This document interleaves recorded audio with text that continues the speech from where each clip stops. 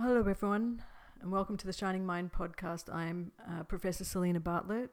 I run a research lab at QUT and I have created the Shining Mind podcast so we can take the latest tools and technologies that kind of leverage the concepts of neuroplasticity, the little things you can do every day that add up to something great where you can get in charge of your brain power.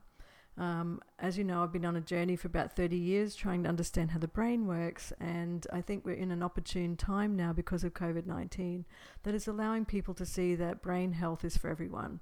It'd be great if we can start to change the conversation from mental health to brain health because, everyone has a brain and all of us need to be doing brain training and fitness, and I feel like this time has allowed everyone to see that we need to actually be doubling down on our mental health during this time so we can at least come out of this crisis in much better shape. So I was approached by some people to give some lectures to help managers and leaders work out how to help their people. So today's episode is all about having a conversation with Professor Martin Betts, who has extensive experience over a really long period of time in leadership, and he's really good in crisis management.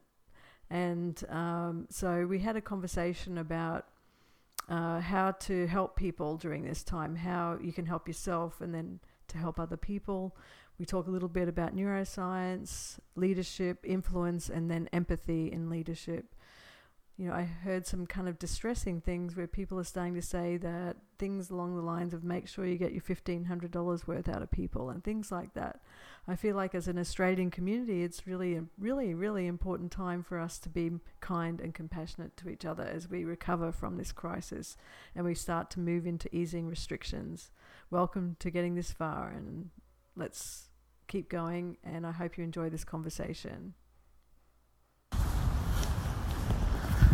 Okay, Selena, so been a big week for you at work with all of the activities with your Vice Chancellor and with your alumni office and with that webinar you did on Friday. Yeah. What was that all about?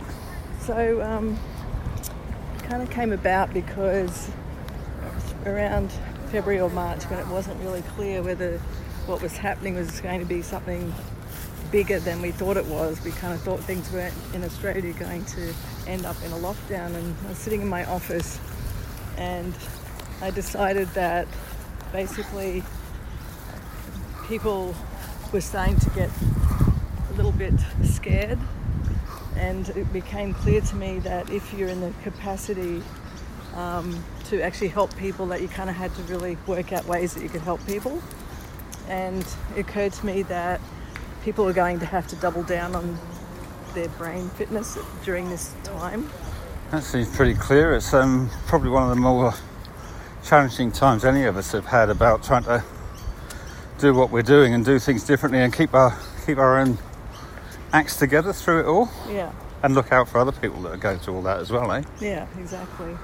Well, it feels like as an Australian or anyone, you've got to do as much as you can to keep people together during this time if you're in that capacity to do that. Yeah. And I felt like, both of us in a very lucky, fortunate position to be able to do that. I'd say.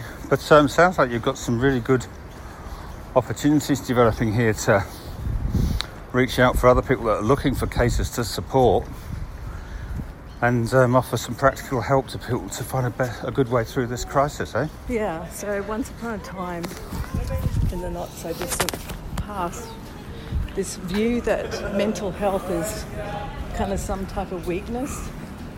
As you know, me and anyone that knows me, I've always tried to change the conversation from mental health to brain health.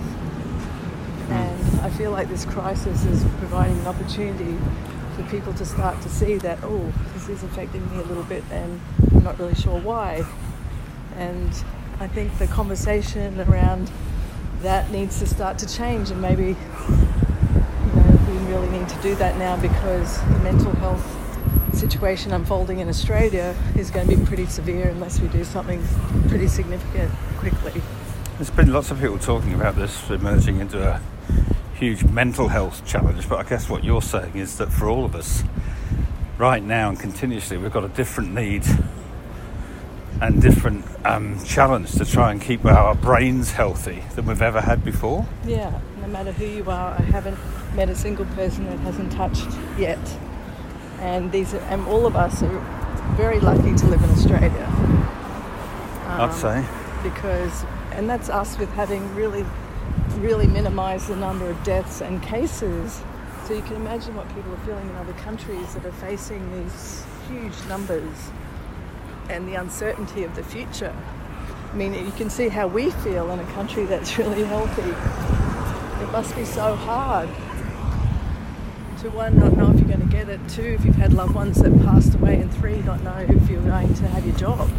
One thing that seems really, we've got families in both Australia but also respectively in the US and UK, and one of the things that seems so different about the circumstances our respective families are facing at the moment is levels of certainty or uncertainty of when things might start to change. My dad getting a letter saying he's going to be locked down for 3 more months, and us getting indications from our leaders that the hope that we might be in a different situation in 3 more weeks are quite different situations, aren't they? In what it means for the brain and how we manage the brain.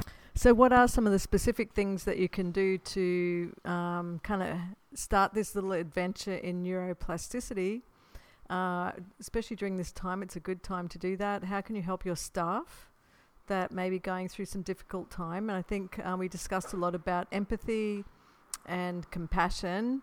And really it all starts with yourself. And I had this really long conversation with my daughter this morning, who was going through, some difficulties with things, and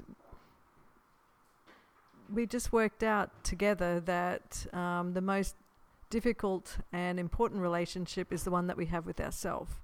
So when we wake up in the morning and we're really grateful for 3 things, it really sets the mind in a really great direction. When we choose to exercise, we're actually showing ourselves self-care and self-love. And the more things that you can do to drive these positive parts of life into your own brain and life, the much greater chance you have of being able to unlock the stressed out part of your brain and develop empathy. And that's where leadership comes from. Leadership really starts with yourself first.